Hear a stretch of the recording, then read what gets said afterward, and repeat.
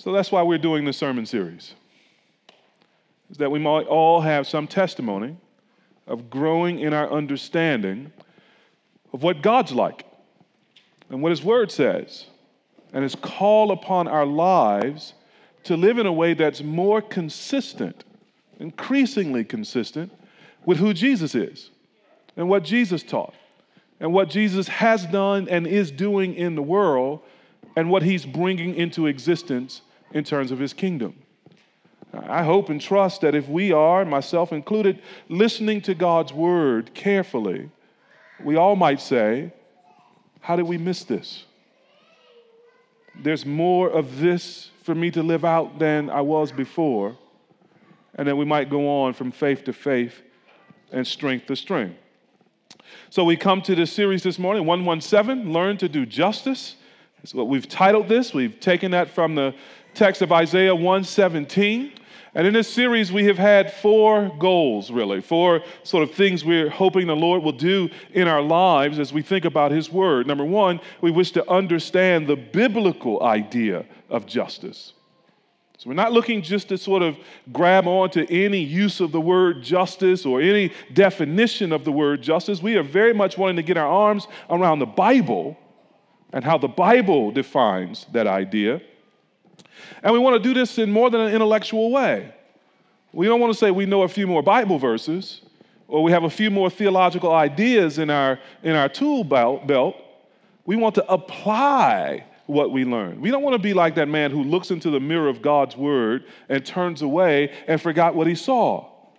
We want to be transformed by what we see in the Word, that we might become more of what we see in the Word. And thirdly, of course, this will all reframe our pursuit of justice. So we will be after justice, not in accord with worldly philosophy and not in accord with the ideas of men, but Lord willing, we will pursue justice the way God wishes us to pursue justice, using the methods that He prescribes with the heart that He gives. And finally, we're praying that this might be a source of unity for us as a church. We're a diverse church in a diverse world. The aim is not for us to become clones of one another. The aim isn't even necessarily for us to think the same things at every point. I trust in some of the disagreement, there will be iron sharpening iron. And so we all will be advanced in some way that's meaningful in Christ. And yet, despite the sort of disagreements or the diversity we might have, I'm trusting that if the Bible is our North Star, if Christ is our plumb line, we'll also find ourselves more and more unified in the deepest, most meaningful ways imaginable. So that's what we're after. And let me remind us of the ground that we've covered so far. We've basically tried to make three basic points from the Bible. Number one, we have argued that the blessings of pursuing justice are actually far greater than the risk of pursuing justice or the comfort of not doing it.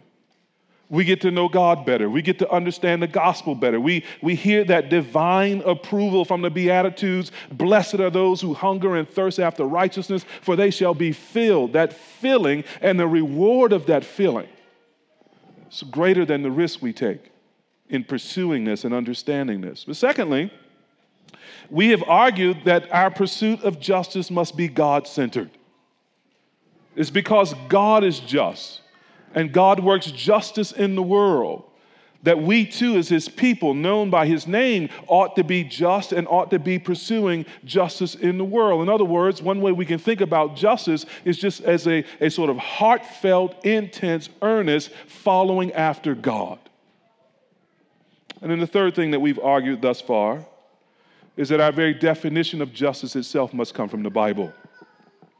That's the only way to do the right thing for the right persons to the right extent, using the right process. Justice requires all of those things, the right outcomes for the right persons and the right procedure, which itself is just. And so that brings us this morning to another topic in this theme. We are in these first 5 sort of sermons or so just trying to put down the theological floorboards. We're just trying to lay down some basic theology on which in the sort of next 5 sermons we'll sort of try to apply to actual justice issues, justice topics, modern day slavery, gentrification, things of that sort. So what we're doing right now is laying down the sort of theological framework from the Bible for understanding justice. And this morning, I just want to remind us of what kind of world we live in. We can say many things about our world, but one of the things that's true of our world is that we live in an image-obsessed culture. You see it everywhere. There are image consultants who advise people on how to create or to repair their reputation or their image in the public eye. There are brand managers whose job it is to think about how to attach a message or a feeling to your brand or to help you develop a brand. There are fashion consultants who tell us what look to create, what particular style of clothing or makeup or jewelry is fashionable and therefore desirable. And Lord, have mercy on us, for some of this is in the church. So much talk about branding and platforming. Psychology Today recently ran an article on advertising that began this way. If you think you purchase the goods and services you do based upon rational thinking, think again. Have you ever wondered why ads feature beautiful models, adorable puppies, cute babies, and hilarious gags? Recent research reveals we make brand purchase decisions based on the associations and feelings as opposed to the facts and stats. This conditioning can happen without you knowing. And it is a tendency so strong that it can make you purchase products that are actually inferior to the competition. This is so true that in the 1990s, I appreciate the Matlock reference, and now I don't feel so dated. In the 1990s, some of you may remember, Canon camera had an ad. You remember what the ad slogan was? They hired Andre Agassi, one of the greatest tennis players in the world at that time. The ad slogan was, "Image is everything."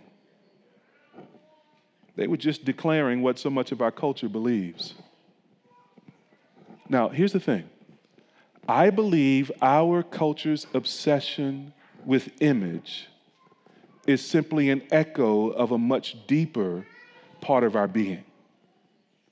A longing to put into image something that seems missing in the soul. So I want us to ask and answer 3 questions this morning.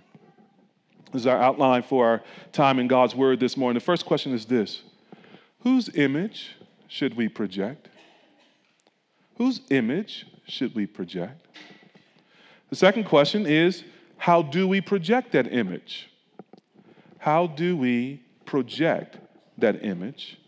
And number 3, what does that image have to do with justice? What does that image have to do with justice? Father, we pray you'd help us this morning to hear your word, to understand your word, and to apply your word. Show us more of yourself this morning, we pray. In Jesus' name, amen. So let's take that first question. Whose image should we project? Well, the answer, y'all know, God's. God's. It would not be too much to say that the image of God as a theme runs throughout the Bible. We might think of the Bible's teaching on this point in sort of a 4-act play, 4 acts, 4 scenes that sort of summarize this theme of the image of God. The first scene, the first act is we are created in God's image. We're created in God's image and likeness. Genesis chapter 1, verses 26 and 27. Then God said, "Let us make man in our image, after our likeness. And let them have dominion over the fish of the sea, and over the birds of the heavens, and over the livestock, and over all the earth, and over every creeping thing that creeps on the earth." So God created man in his own image. In the image of God, he created him. Male and female, he created them. Now that's right in the first chapter of the Bible. Notice what we're being told about ourselves, about humanity, right from the beginning. We can say at least four things. Number one, that we are creatures. We didn't make ourselves, God made us.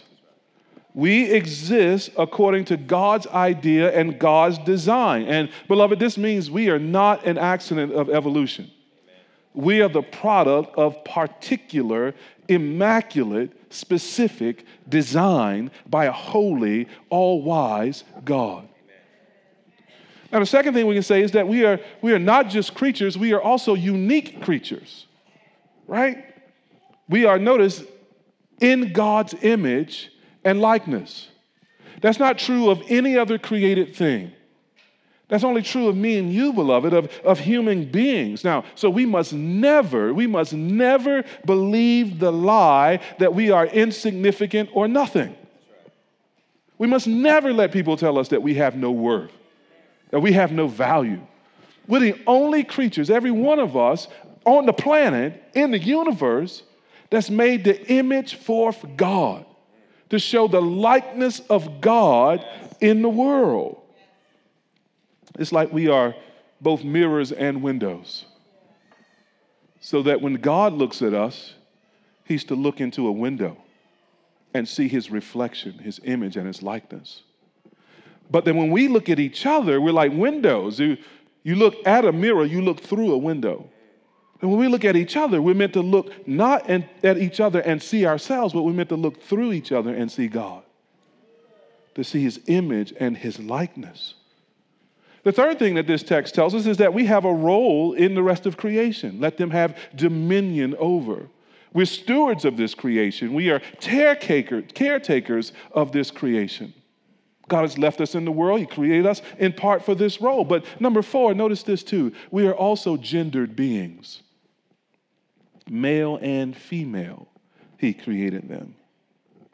There are only 2 sexes or genders, male and female, by God's design. And in Genesis 2, verse 18, we're told that there's no helper suitable to Adam. He's incomplete until God makes woman.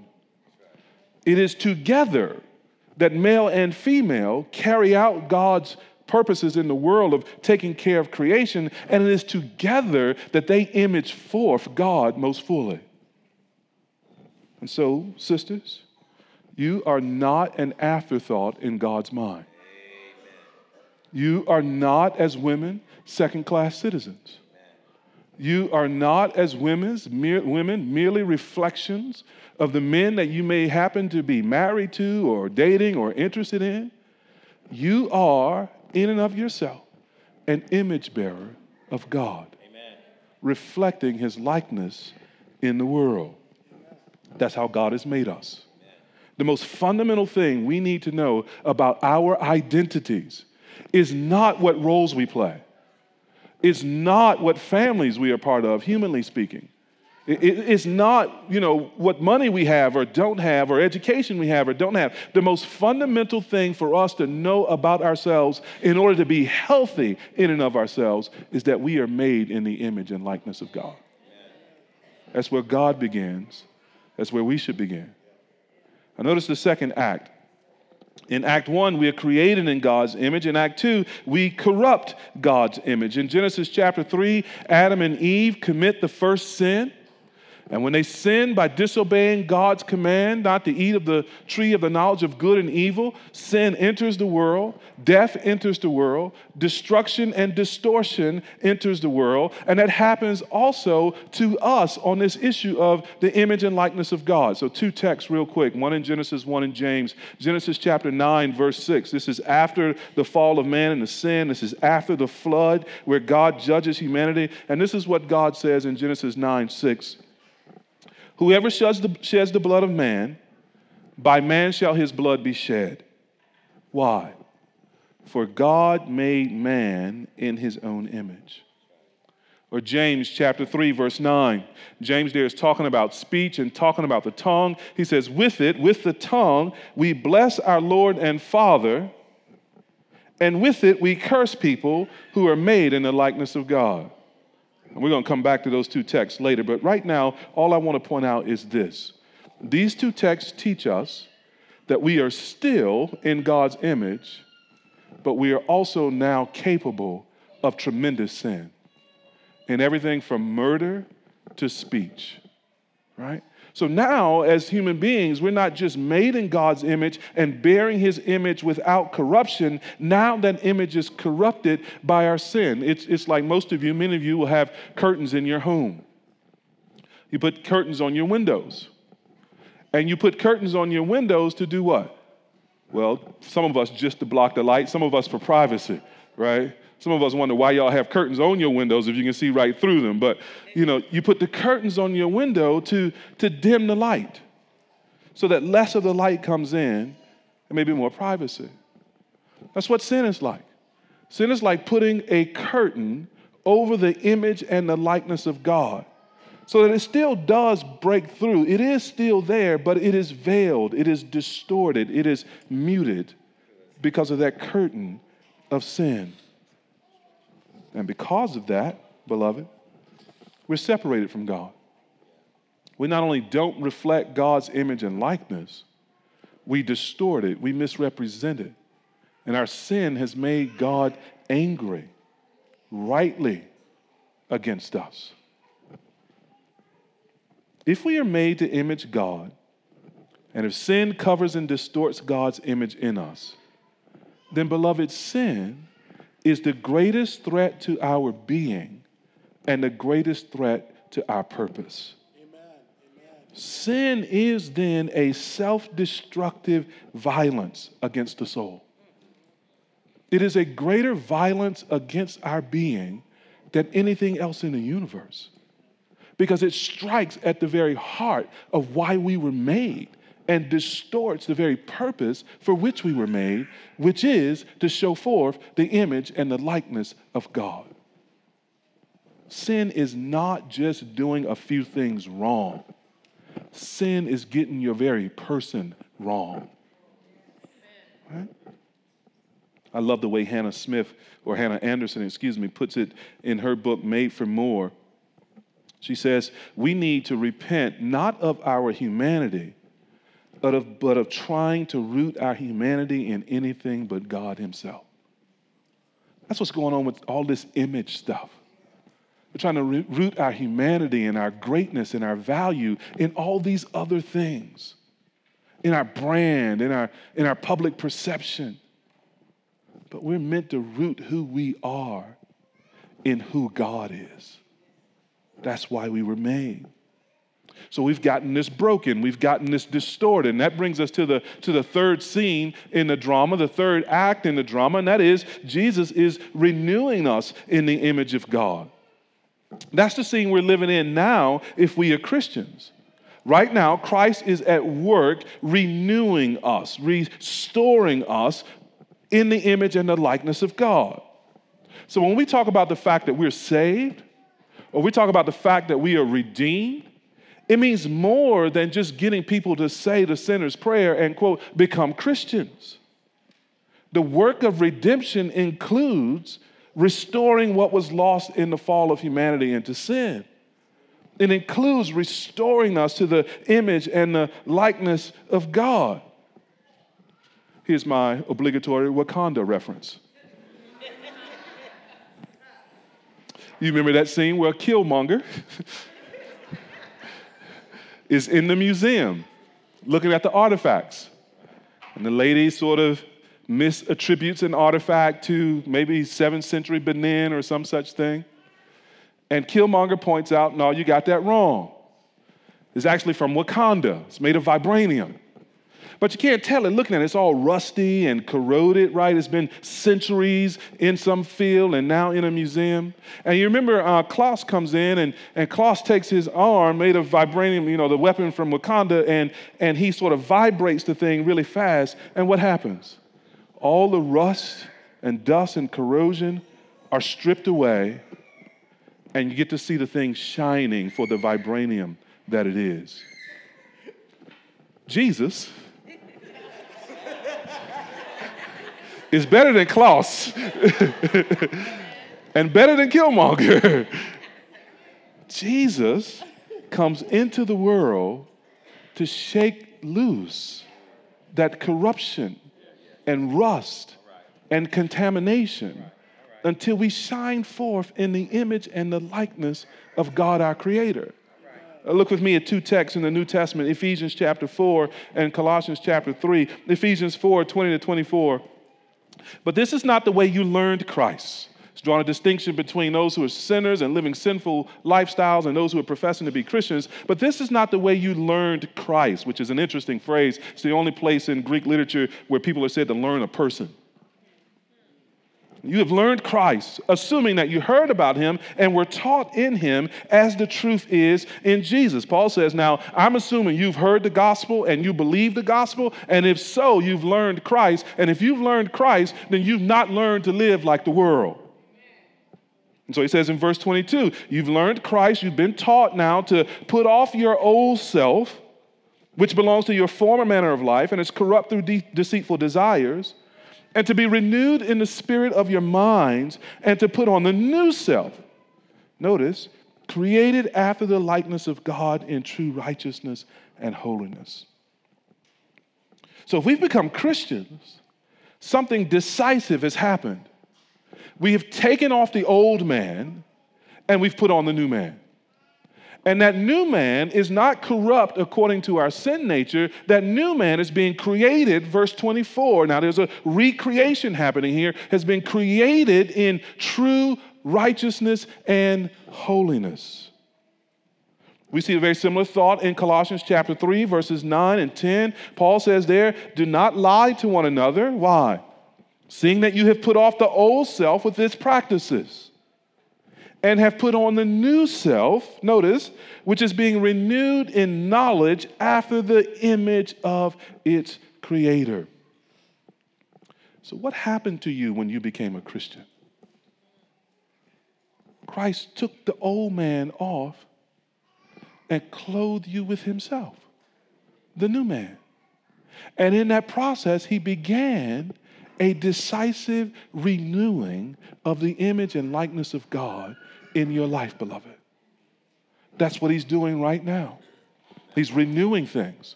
And that's what he will do increasingly. Anthony Hokum, a theologian, wrote this about these passages.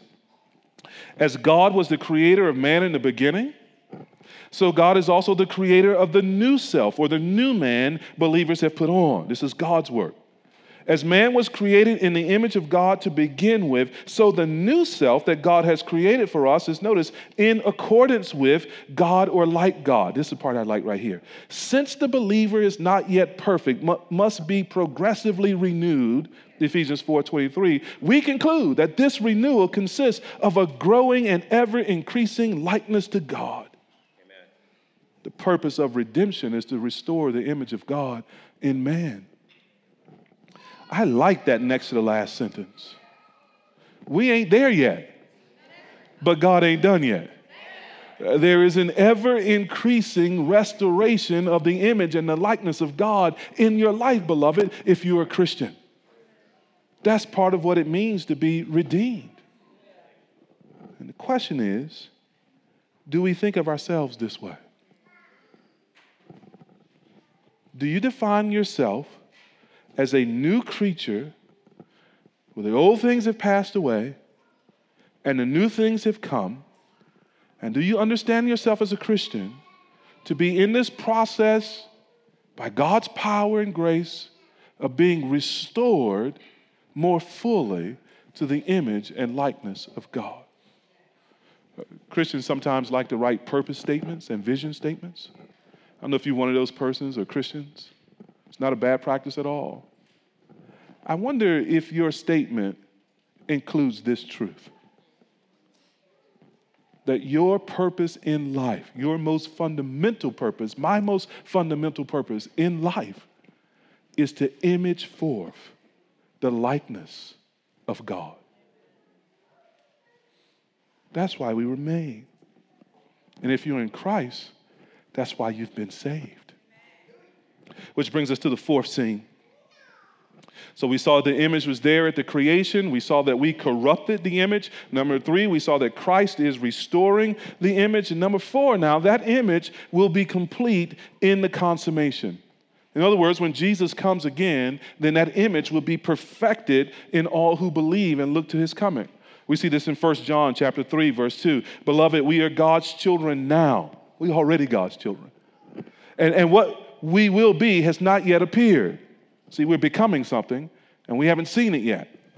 Right? Now, but we know that when he appears, we shall be like him because we shall see him as he is. Or think, for example, of the text that we were reading in the call to worship and the assurance of pardoning, 1 Corinthians chapter 15. Let's consider verses 47 to 49. The first man was from the earth, a man of dust, that's Adam. The second man is from heaven, that's Jesus. As was the man of dust, so also are those who are of the dust. And those who are not yet Christians are earthly beings of the dust. And as is the man of heaven, so also are those who are of heaven. We are like Christ now. In verse 89, just as we have borne the image of the man of dust, we shall also bear the image of the man of heaven. It's guaranteed.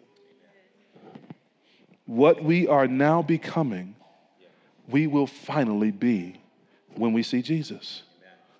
The butterfly of God's beauty will finally break out of the cocoon of this human life and spread its wings and shine forth the glory of God in and through us.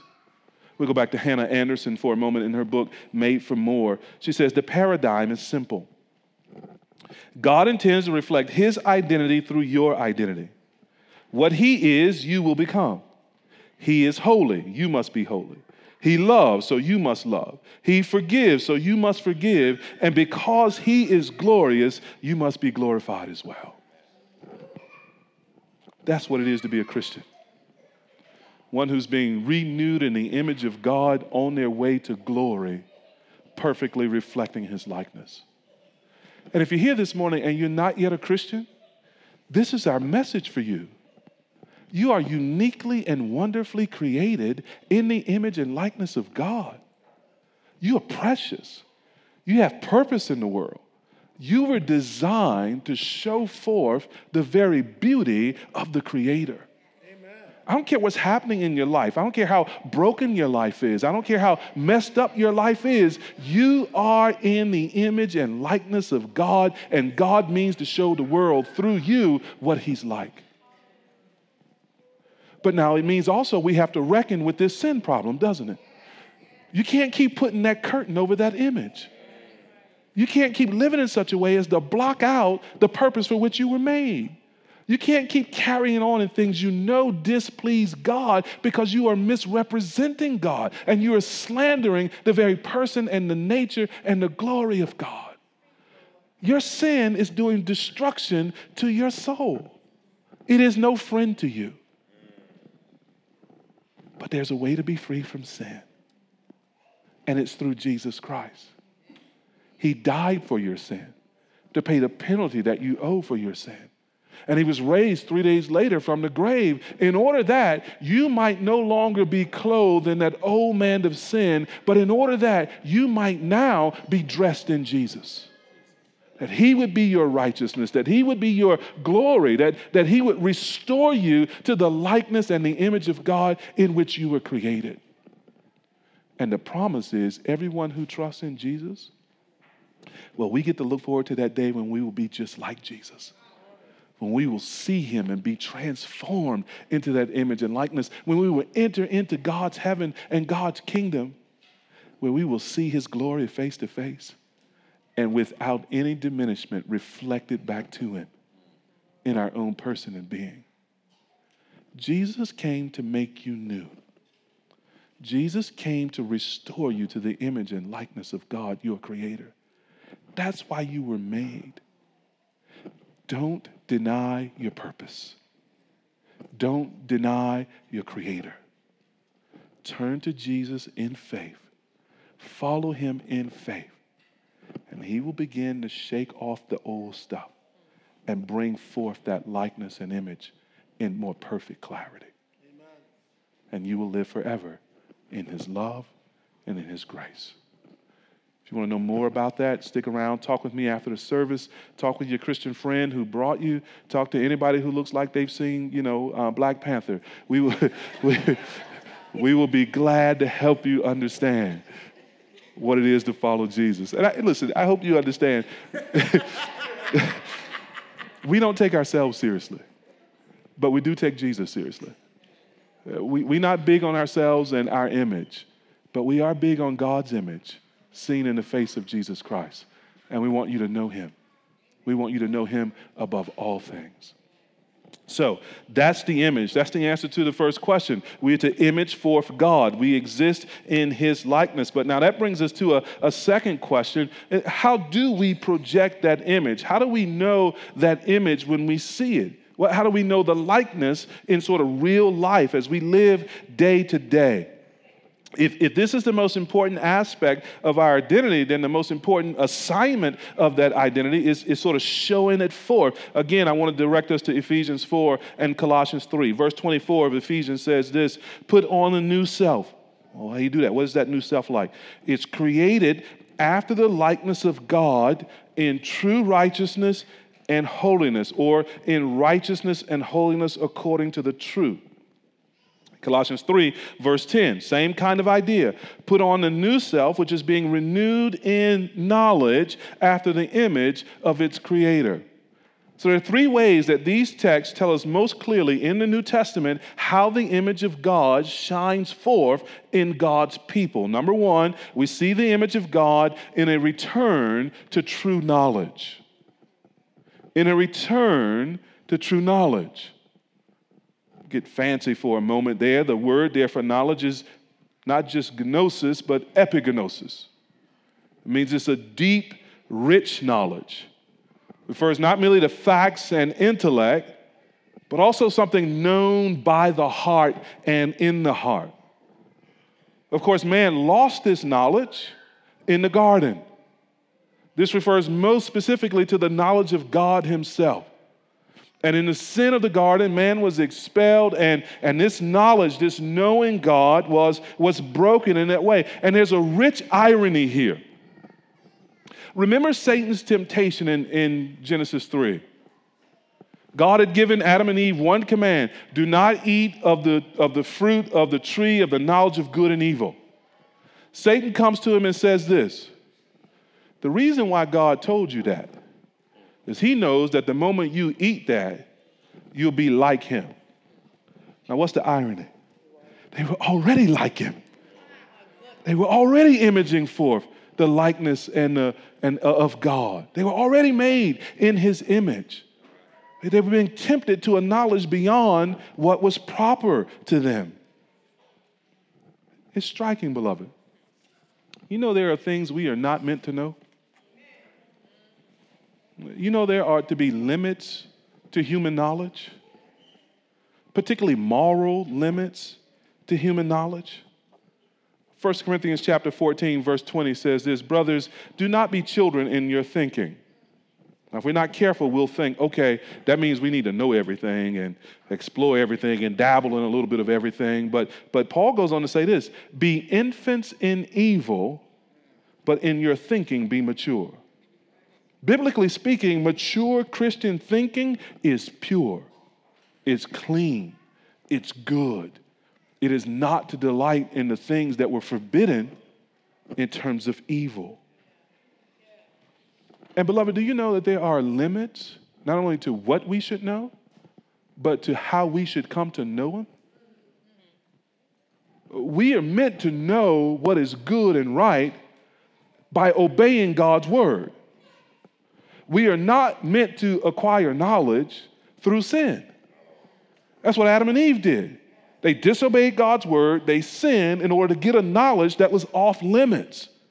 Listen, beloved, experience is not your best teacher, particularly with regard to sin. Experience is not our best teacher. Experience is our most expensive teacher.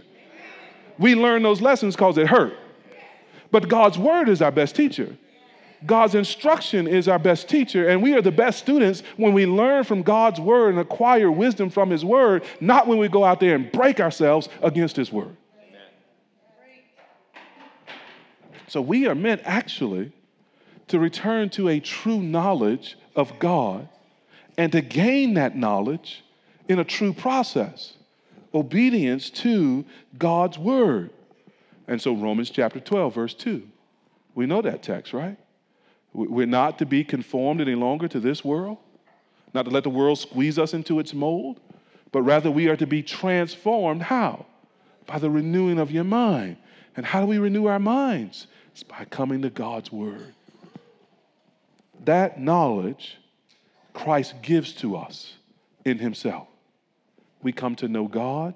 We come to know how to live for God. We come to think God's thoughts after him. And we come to embrace the limits of knowledge that are good for us. But now there's something else here. We see the image of God in a return not only to true knowledge, but we see the image of God in a return to true holiness. That's what we see at the end of Ephesians chapter 4. You remember Jesus saying in the Gospels that we are to be holy as he is holy. Well, that gets worked out not by our self-effort. There is effort in it, but it's the effort that comes as a result of God working in us to will and to do his good pleasure.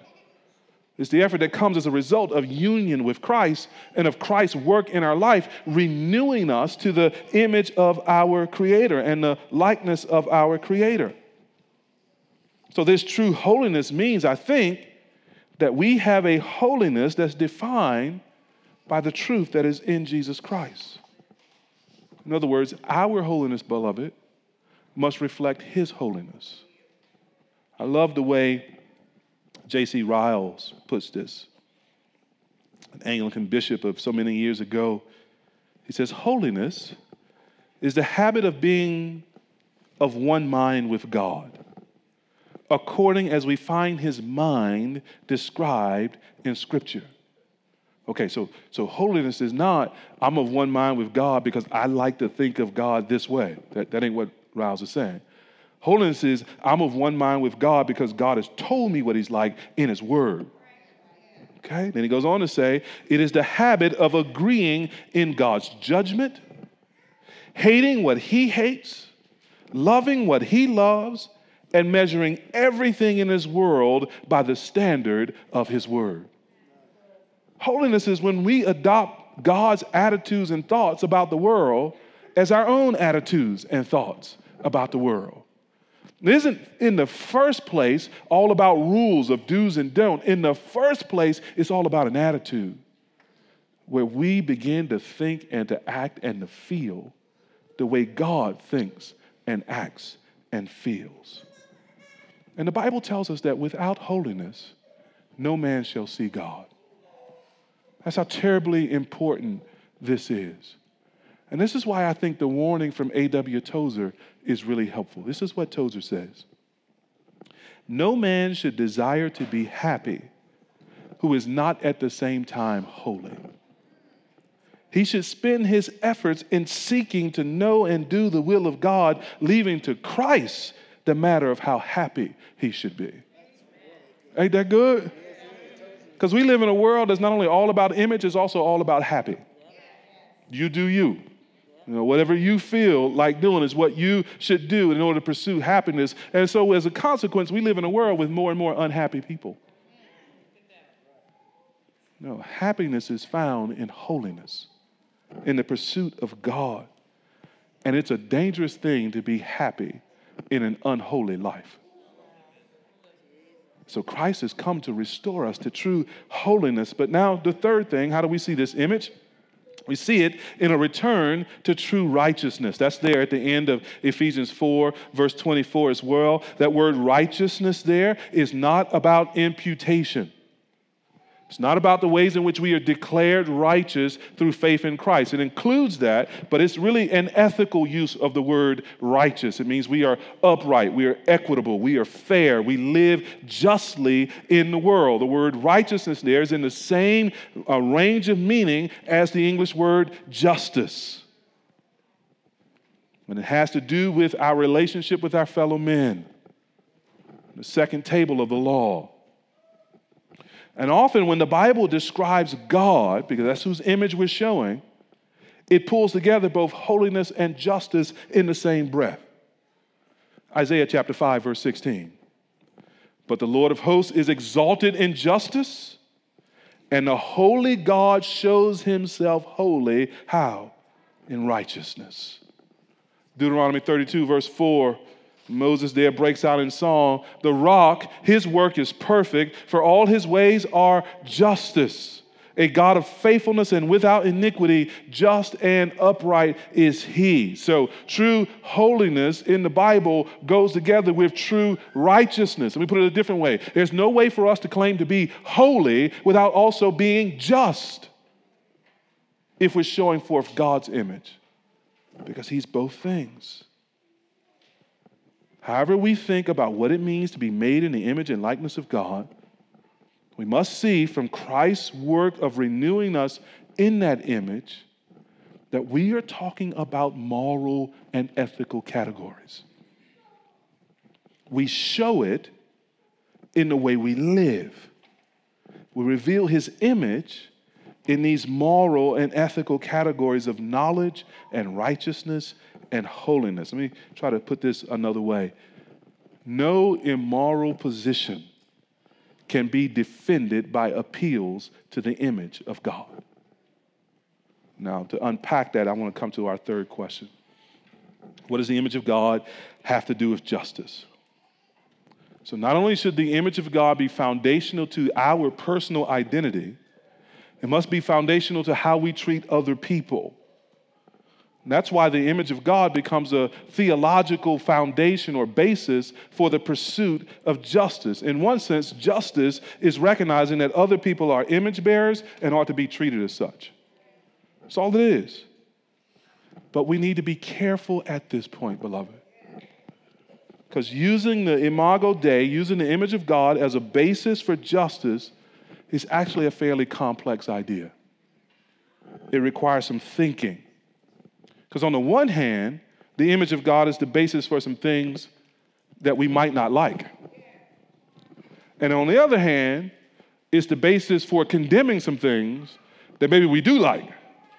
So we got to think about this carefully. Let me use two examples from the Bible and one example just from sort of current events. The death penalty. We'll go back to Genesis chapter 9, verse 6.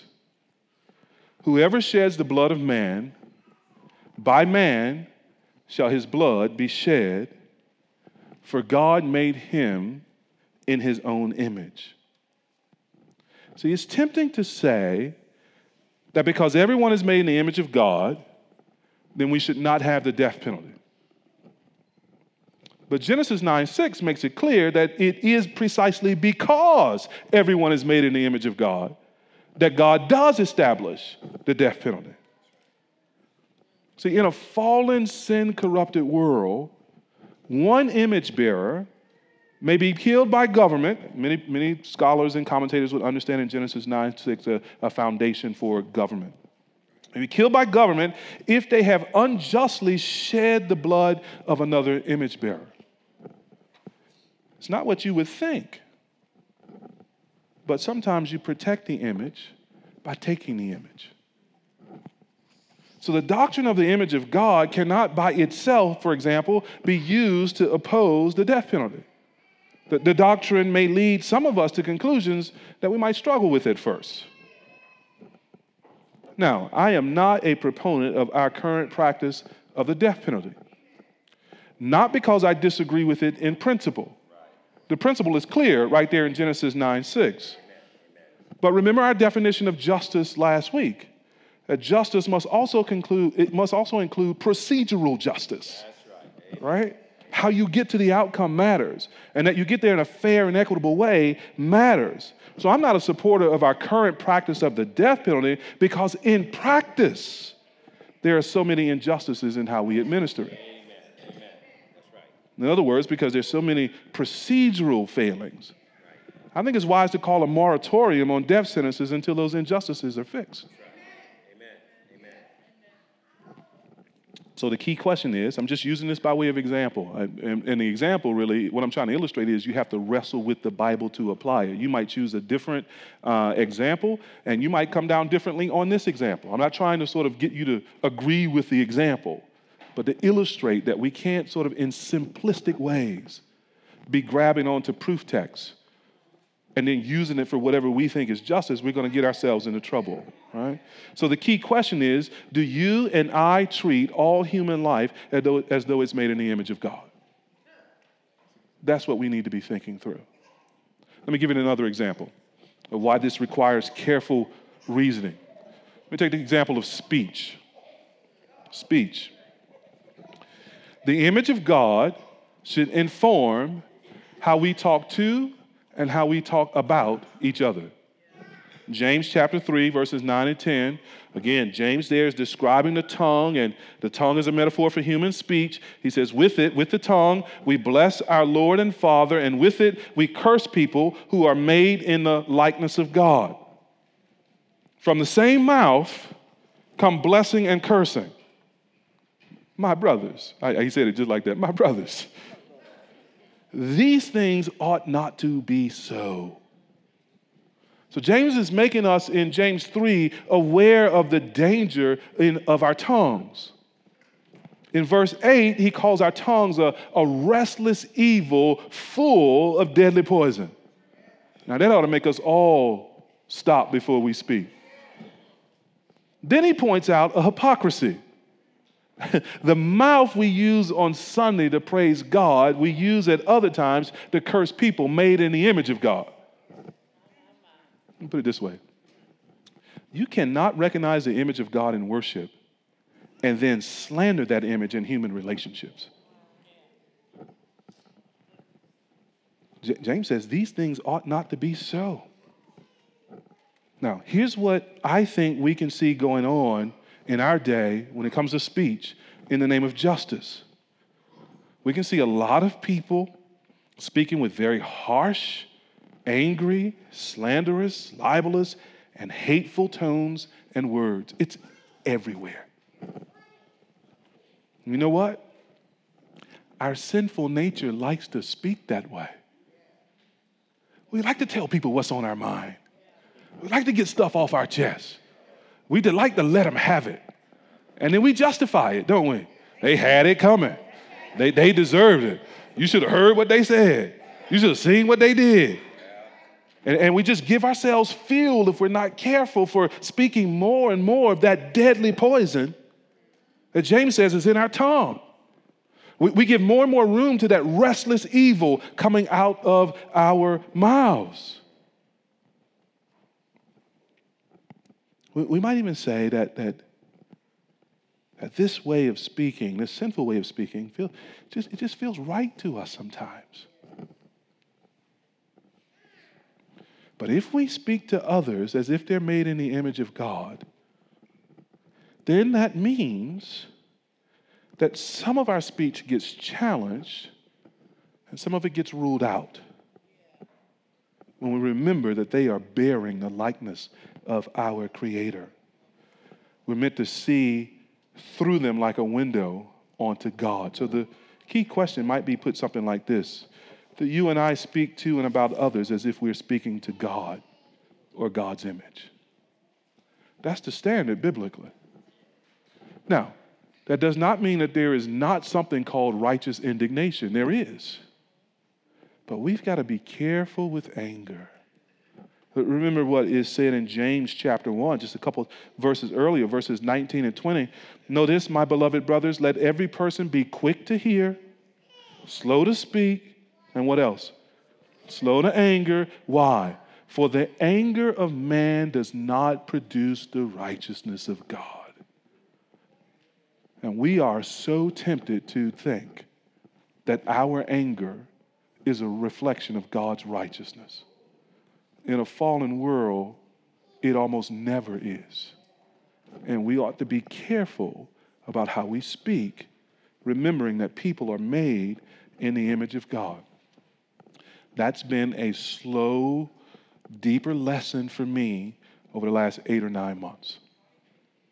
It's trying to bring God's word to bear on Thabetes' tongue and Thabetes speaking, and trying to get a sense of holiness and righteousness and knowledge in here, in this little pink flesh.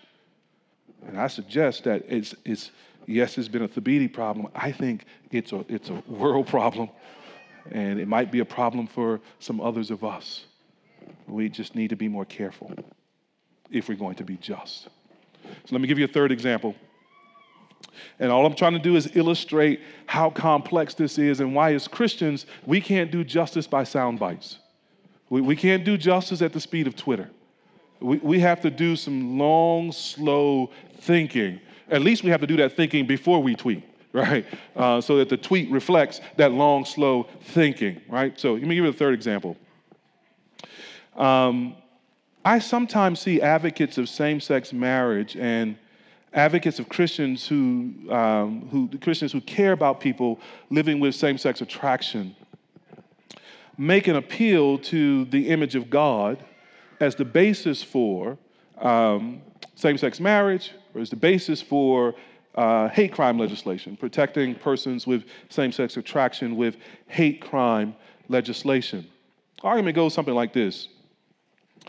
Says that these persons who are struggling with same-sex attraction are made in God's image, right? And then the next step is it goes on to claim to say, okay, then based on that, we should grant them the right to marry or pass legislation that protects them from hate crimes. Now, particularly where same-sex marriage is concerned, to take that position, you have to do two things.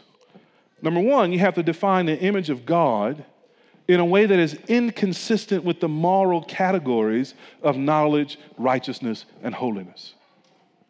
And number two, you have to define justice in ways that are inconsistent with truth, right? So Ephesians 4:24 doesn't allow us to do that, right? Because it says we're being created in the image of our Creator, we're being renewed in His likeness, and it tells us according to true righteousness and true holiness. So at this point, I don't think those advocates are thinking very precisely and carefully. It is absolutely the case, unequivocally without doubt, and we should shout it the loudest, that people who struggle with same-sex attraction are made in the image of God. They bear His likeness. They have dignity and worth on that basis. No doubt about that. And so, personally, I'm fine if legislators want to pass legislation that protects persons with same-sex attraction from hate crimes. Because I think the hate crime is an assault against the image of God and the likeness of God in all persons. I'm fine with that. But when I think about the image of God and its sort of moral categories and how it's displayed in us, I am opposed to gay marriage. Why would I be opposed to gay marriage? Because that marriage would be normalizing sin. And the normalizing of sin, any sin, does not actually affirm the image of God in persons. It actually denies it. It actually contradicts it. So if we're Christians and what we want is for people to come to Christ and for people to image forth God as clearly as possible, then we take this doctrine and on the one hand we say, let's use this doctrine to protect life and affirm that people have dignity because they're made in the image of God. But then we take this doctrine and say, well, what does it really mean? How's it really shown? Well, it's shown in true righteousness and true holiness. And so for their own good and for our own good, we oppose those things that are not true righteousness and true holiness. So as Christians, we just got to think slowly and work our ways through what the Bible tells us and illustrates for us in the applications of these truths. And that's as true with the image of God as it is anything else. So let's land the plane. We have to be truth people. And we have to allow truth, the truth of the Bible particularly, to define our understanding of righteousness and justice. And when truth defines justice, then we must pursue whatever path that truth reveals to us. We have to go down that road. To do less than that is to fail to faithfully image forth the God who created us and is recreating us in His likeness through Jesus Christ. And so again, to go back to a question I asked earlier, do you personally, and do we as a church, have a vision for living out the rest of our Christian lives as people being recreated in the likeness and image of God? And people who are meant to show forth true knowledge, righteousness, and holiness. I hope you do. If you don't, I hope you'll maybe take that question and press it forward in your own reflection. And I pray that the Lord would give us grace to show forth his glory more and more in all the difficult contexts we find ourselves in, and certainly in the clear situations we find ourselves in. It's a marvelous thing to be made in God's image. It is an indescribable thing that the God of all creation has purposed to show himself in and through us. May he give us grace to get out of the way so that his shine comes through. Let's pray together. Father, we thank you for your word. And we thank you for minds, renewed minds that come from the study of your word. And we thank you for that your word is rich and that it's sufficient, that by it the man of God and the woman of God are thoroughly equipped for every good work. Only give us a deeper appetite for your word, a greater hunger for your word.